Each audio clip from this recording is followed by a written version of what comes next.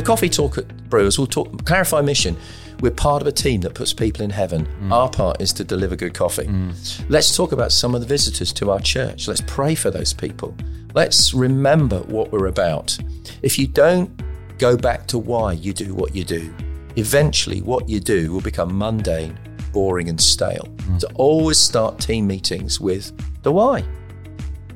Welcome to Independence, the FRUC podcast. My name's Phil Topham, Executive Director of the FRUC, and it is a joy today to have with me Ray Evans. Ray, you are our church leadership consultant, but not just that, you're coming to the end of a long ministry. Just let people know where you've been serving this last, I think, 40 years? Yes, I've been in Bedford at Grace Community Church. I started in September 1982, and I retire next month. So you started 6 months after I was born, Ray.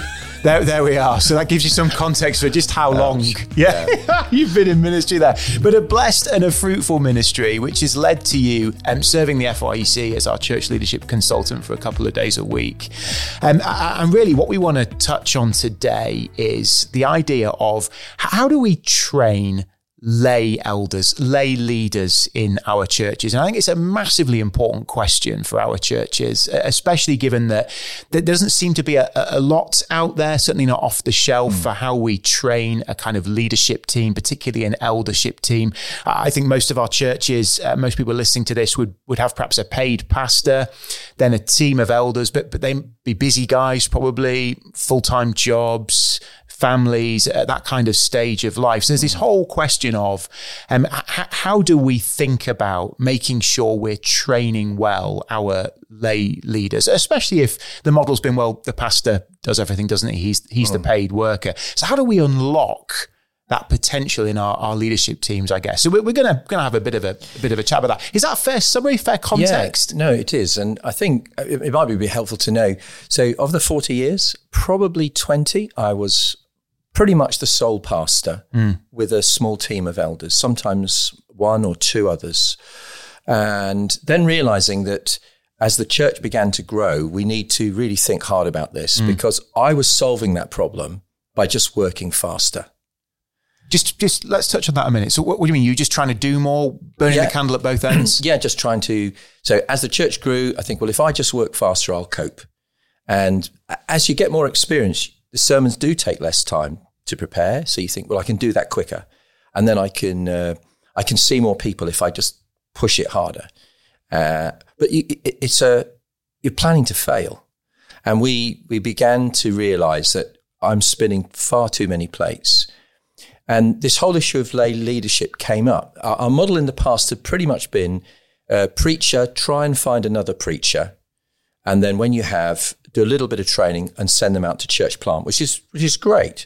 But what it meant was that I was on my own about every 3 or 4 years. After you'd sent the guy out. Yeah. And then it happened time after time. That was, in a way, it's lovely. Churches were planted and ministry was taken forward.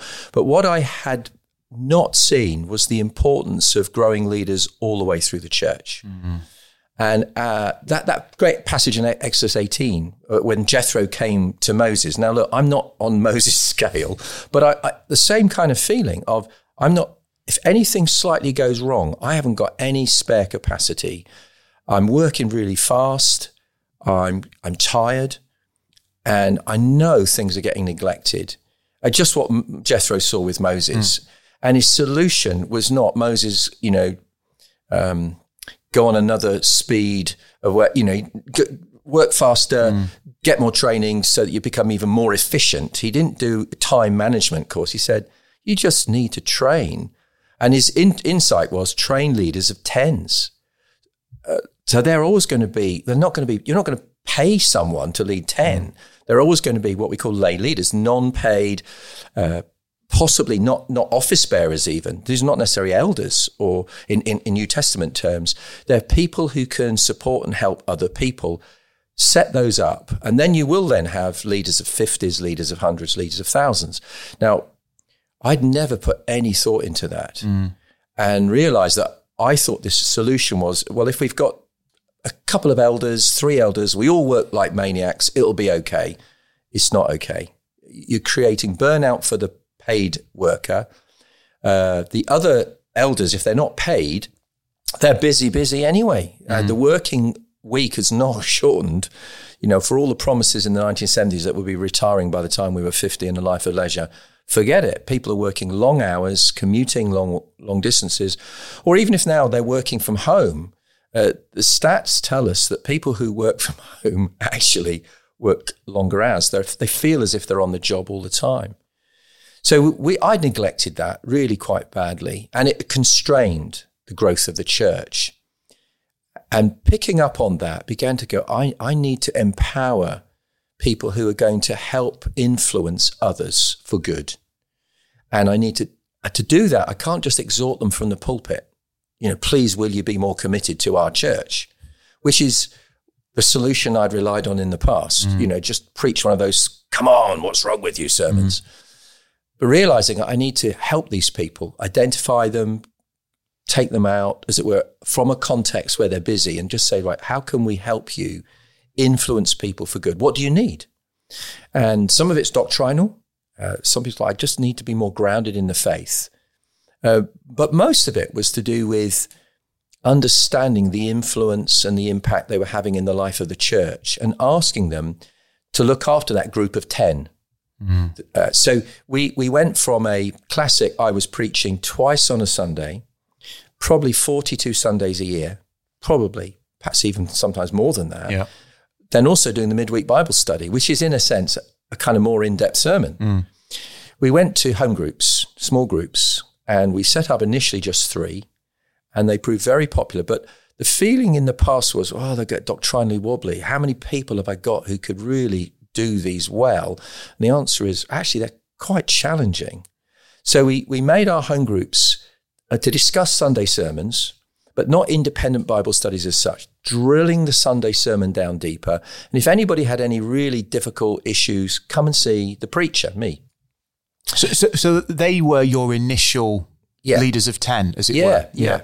And those groups grew very fast. And we've gone from 3 initially. We now have about 30 in the life of the church. And recognizing too, not only get those leaders of 10s apart, help them, envision them, equip them, but also get them to think, who are you going to bring on? So there's a pipeline. So every small group leaders, who is going to be the person taking this small group on from you? You create a kind of pipeline. And it was very small, and it was, but we got those group leaders apart probably 4 times a year for an evening. We'd eat together and then we'd do some training, and immediately began to pay dividends. They would look after, if you like, low-grade pastoral issues.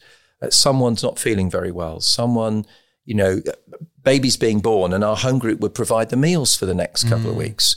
So it wasn't all down to just a few elders and particularly, Ray and his wife. And began to think, I've neglected this. So I started putting more effort into that. These folks were terrific. All of a sudden realized these people have tremendous potential. And it's also at a scale which they could manage with. So we weren't asking them to lead a home group and, do this and do this and do this and do this. There weren't a select few so much as let's empower as many as we can and give them what they need. And then began to realize, why don't we do this for so much else of what we do? So you expanded it from the home group model to lead teams in other areas of church life. Yeah. So we re-engineered, if I can use that phrase. So in the past, we'd been dependent on individual volunteers. Would somebody please look after the sound system? Would somebody please make the coffee? Would somebody please put out the chairs? That kind of thing. And of course, you do that in a small church. Everybody does a little of everything. But as we grew, perhaps around the 100 people, 120 people mark, there are teams beginning to develop. So people who've got musical skills, people who are helping with the children, but they're more rotas than teams. And what do I mean by that is... Why are rotas such a problem for you? Because it's one of your hobby horses, brother, if I may. You don't like rotas, do you? No, I don't. Well, teams may use rotas, but a team isn't a rota. Okay. So if you say to people, are you in a team? They go, yeah, I serve every 3rd week when my name's on the rota. So do you ever step back and think about what you do? Oh, no, of course not. I just look at the rota and then that's my turn. Now, rotas are good like that, but what can A rota it can't build a team. No, it can lull you into a false sense that we've got teams when we haven't. A team is a group of people who step apart from what they do and review what they do and think about, do we need some training? Do we need more people on the team? And the genius, too, of a team is a team leader needs to empower all the voices in the team. So I began to realize that I needed to train leaders, not just how to do something, but how to lead a team of people who are going to deliver. And we came up with a little mantra in the church. We want everybody in something, but nobody in too much. And what we'd got before that was we had a hot core. Some people in loads of things, putting out chairs, they were doing the welcome, they were helping with the kids, they were packing away afterwards, they'd serve in the midweeks. They were really, really busy. And then when you ask those people, would you also like to become an elder in the church? They look at you as like, you got to be joking. I am already maxed out.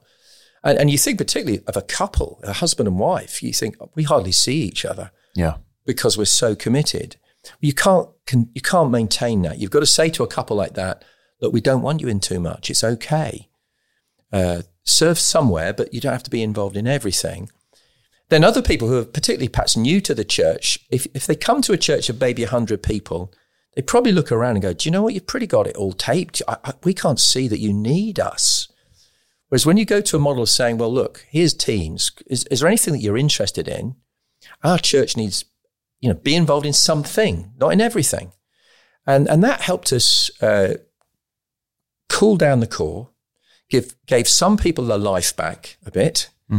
And then others who felt they weren't needed began to see, I've got a role to play. So our recruitment, if I can put it like, went up really quite significantly.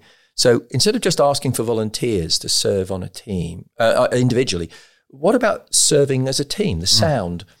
Okay, maybe only 3 of you, but why don't you think of it as a team and think, what would it take for this team to do better? So I needed to train people in how to run teams well.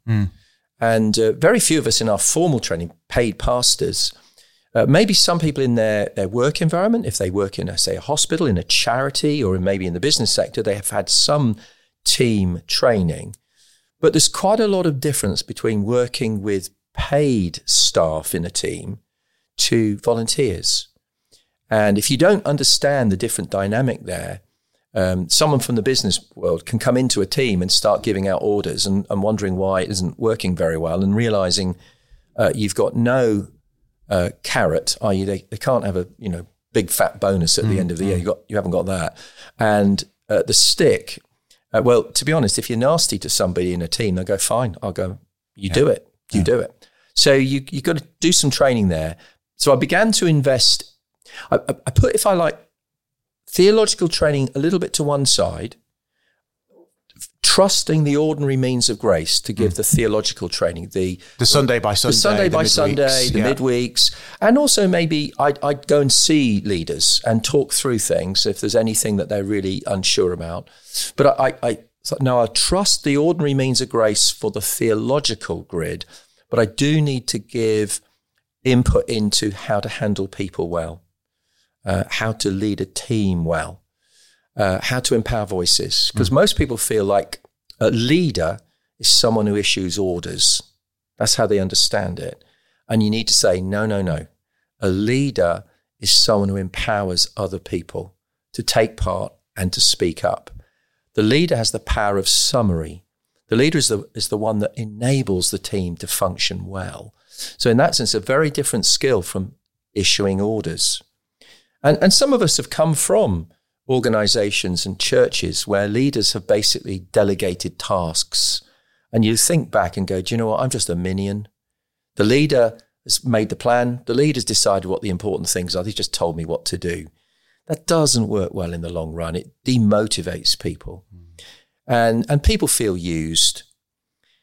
Now, there are some great resources I've come across. So that really helped me. If I can mention 2 in particular. Yeah, go on. We'll put them in the show notes at the end, so they'll be in the bottom. One was a leader called Walter Wright, wrote a book called Relational Leadership. It's an older book now, but in it, he had about 4 or 5 pages where he described what he called the CARE plan. It's an acronym, and it's genius. It's absolute gold dust. Now, he's in a slightly different context, but what he said is when you get the team together, how does a good team meeting function? Many people's experience of team meetings is very poor. I was just reading last week, actually, some statistics. 80% of people said the teams they belong to, they feel are fairly ineffective. 50% said, they just don't work very well because we're all so different. People then go on to say 39% said they'd gone to sleep in team meetings, 91% said they daydream, and 70% said they're doing other work under the table. Yeah. That kind of stuff. We can all relate to some of those, Ray. I won't tell you which ones. So, it's a shame if team meetings end up being a negative in people's lives. So how can we make these team meetings really good? And there are some hints and tips. And Walter Wright's care plan, clarify the mission, always go back to why are we doing what we're doing? Tell the stories about people's lives being touched. So even the coffee team at church, they get together, they talk about brewing better coffee, but the mission is not to brew better coffee. Brewing coffee is a means. The purpose is to touch people's lives. And if you give a visitor a cup of coffee after a service and it's half decent, they'll stop and chat. They'll build a relationship. And for some people, if this is their very first time in a Christian church, it's a really scary place to be.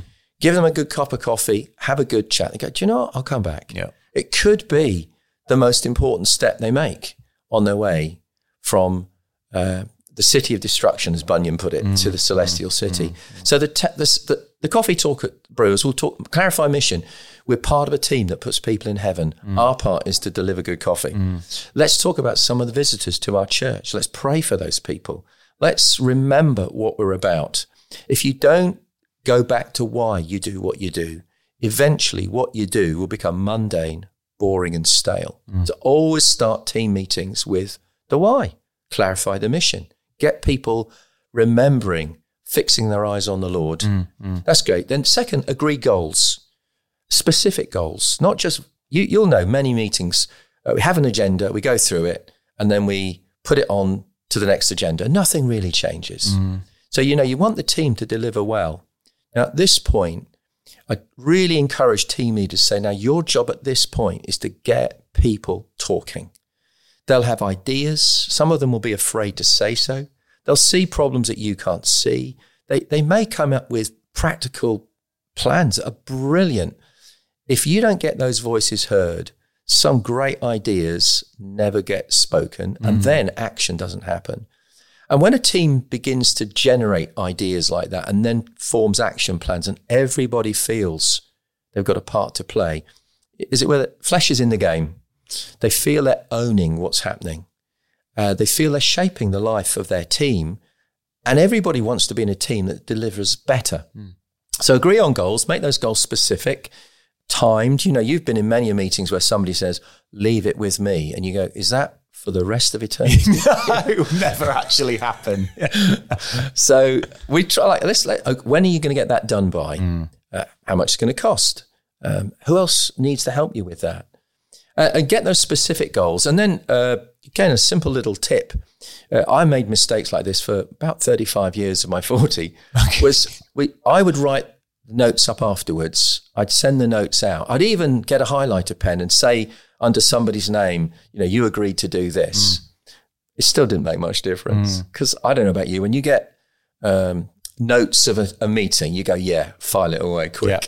So what one author asked, say, go around the team at that point and every person own their action in front of the whole team.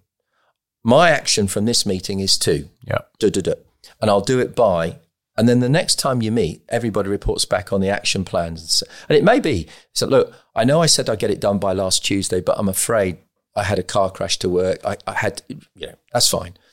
That helps make ideas happen, because one of the great problems is great ideas never see the light of day. They don't happen.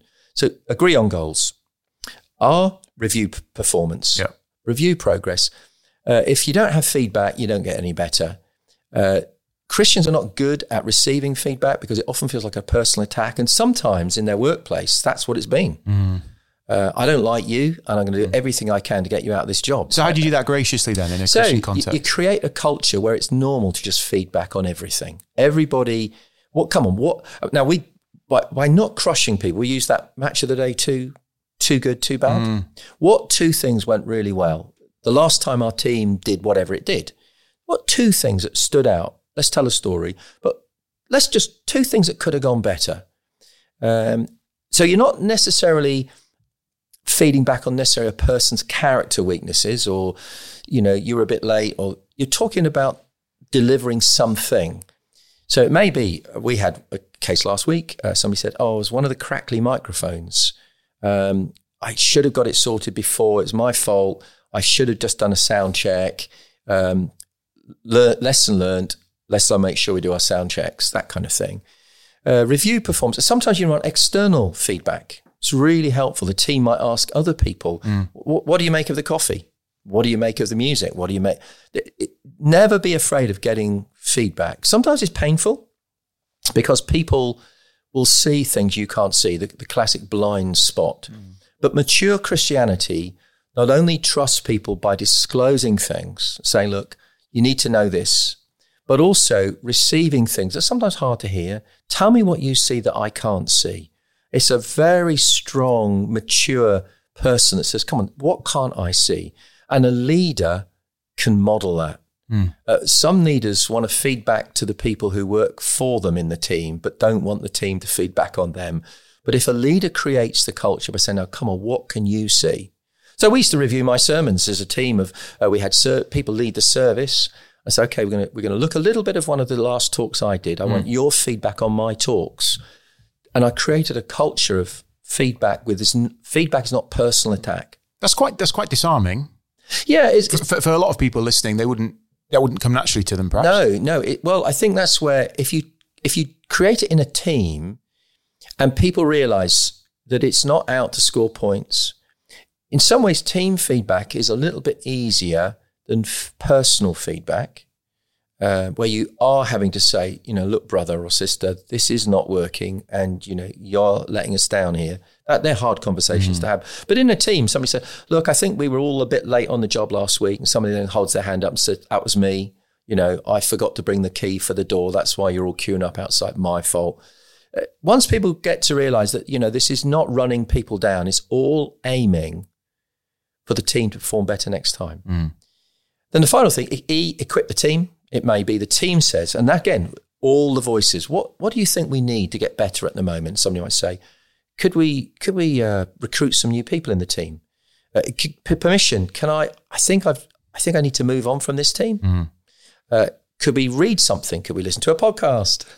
Could we read a book? Could we go to a conference together? Could we just have a curry and have some fun? You equip the team. Now, if a team leader who many of them feel unskilled, they feel, I'm not very good at this. You say, look, just follow this.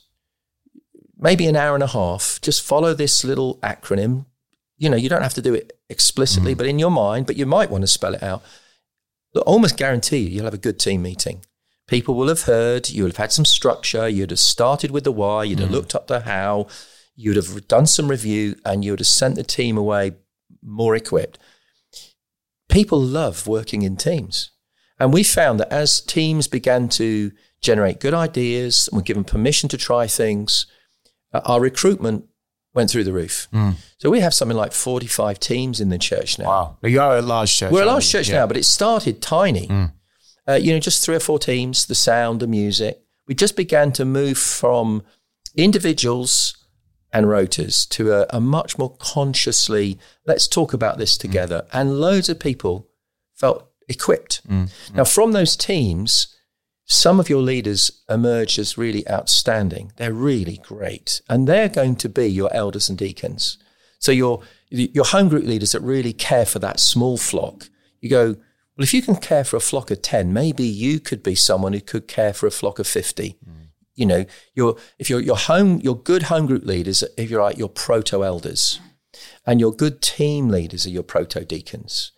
In a sense, you're doing what Paul says, let them be tested first. Let them try it out first. If you've seen a great team leader, you think, well, if you've led a small team of 4 people, maybe you could be a deacon to empower what we do with widows.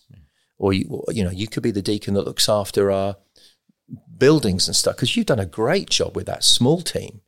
And that helped create a culture that we grow leaders all the way through the church. It isn't about corporals and sergeants and then you become an officer. It's not that hierarchy. It's a hierarchy of serving and being recognized, and others saying, John does a great job in our home group, Oh, thanks for letting me know. So that answers the question, doesn't it, about how a small church can start to replicate this? Because actually what you're saying is you need to be raising up leaders throughout the church. And that counts whether you're a church of 500 like Grace, or if you're a church of 20 or 30 like a new startup or a smaller work. Yeah. So this is replicable. Yeah. Isn't it? It is. But just on that, and I think this is where the rubber will hit the road for a lot of leaders. How did you step away from the busyness of the running too fast and the spinning plates to actually give the time to start this up? Because I think for some listening, they'll be thinking, I just can't possibly step back from what I'm doing to even think about the Jethro principle at this point. The show needs to be on the road and we've got to keep it going. How do you step out of that and begin to empower these teams at every level of church life? Yeah, that's very helpful. So I began to realize I could break my job down into 3 major sections.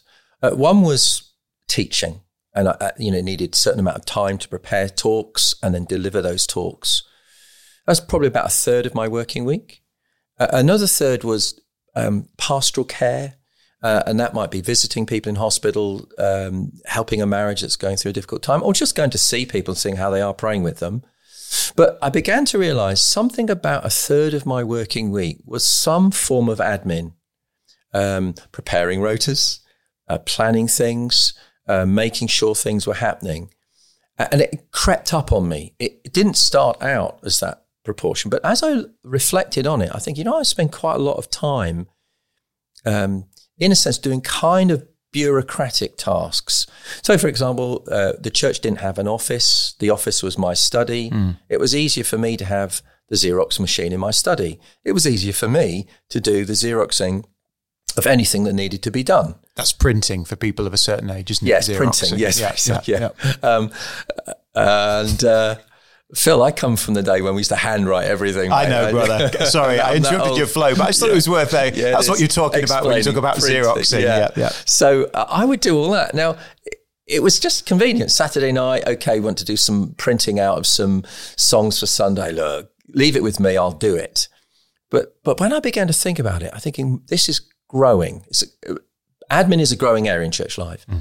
And although we had someone looking after the finances, and we did have people willing to volunteer with some of the admin. But to be honest, it was so if I have to take this to your house and then you do it and then I have to come back and pick it up, to be honest, it's easier if I did it. But I realized that actually this is something I could give away more easily than the other aspects of my job. But it come to the point where you go, yeah, but it's quite a big ask. I began to realize maybe 8 or 10 hours a week. And I was very helped by Mark Lawrence from Dunstable, said, we've as a church think if a task takes between 6 and 8 hours a week, we ought to fund it as a part-time job. And I'd never really thought of that in the past. In the past, we'd always had full-time pastor looking for another full-time pastor. And our model had been, get another, train up a young guy, send him out and preach. The idea of having a part-time worker was a new thought. But I was so grateful because we did appoint a part-time administrator because I felt very uncomfortable asking somebody, could you give up 6 hours more of your volunteer time? It's not fair. But we found someone who said, look, I would quite happily, 6 to 8 hours a week. Didn't cost us a huge amount of money, but boy, did it take a lot off my desk. And once we took stuff off my desk, before I filled it with more pastoral visitation and longer sermon prep, I thought, right, this is the time to step back and go and empower the opinion leaders in the church, the people who are already influencing people for good, and spend time with these people before it gets filled up with problems. So that was how we sort of slightly cracked that one, Phil. Fantastic. So you invested in it financially to free you up, to enable you to invest in training others. Yeah. If a church isn't in that position, what advice would you give for how to start this process if they're not able to immediately remove things from their desk in the way that you were? Yeah. Well, you could do it in several ways. For example, if you're a really busy pastor and you think, I'm preaching twice a sermon, why don't you plan for a month of visiting speakers so that you think, right, I haven't got a sermon to prepare for a whole month. Instead of doing 8 sermons, I've got none. I'm going to use that month to get together the 3 or 4 people in our church that could lead a small group or lead a team. And I'm going to do some intensive, get them together, talk about like the care plan, read a little bit more about it. Another great book, Patrick Lencioni, The Ideal Team Player, it's called. Talks about training people to be hungry, humble, and smart. You could read that book, you get some great ideas. What would it mean to grow in emotional intelligence, to understand people who are different from you, so that when you set your team up, you understand not everybody in the team has got your way of doing things. If you don't understand how people are different from you, you can often feel like, what's wrong with these people? Why aren't they as excited as I am? Why can't they get that task done in 2 hours? I can do it in 2 hours. Why can't they do it in 2 hours? If you don't understand that, you could do a lot of damage. Read some resources like that, spend a month, and you'd be amazed that, you think, yeah, I've just got 10 or 12 hours a week. I've got 40 hours this month to invest in 4 or 5 people. Makes a massive difference. Fantastic. Ray, it's been great to talk about how you can empower a team. It's great to hear about all the teams you've set up at Grace over many decades. Praise God for that. But I hope this has been helpful for folk listening in terms of how they can similarly set up teams within their own churches. Ray, it's been great to have you with us. Thanks for joining us. This has been Independence, the FIEC podcast. Do rate, leave a review so others can find it if it's been helpful to you. And we'll speak to you again soon. Thanks, Ray. Thank you.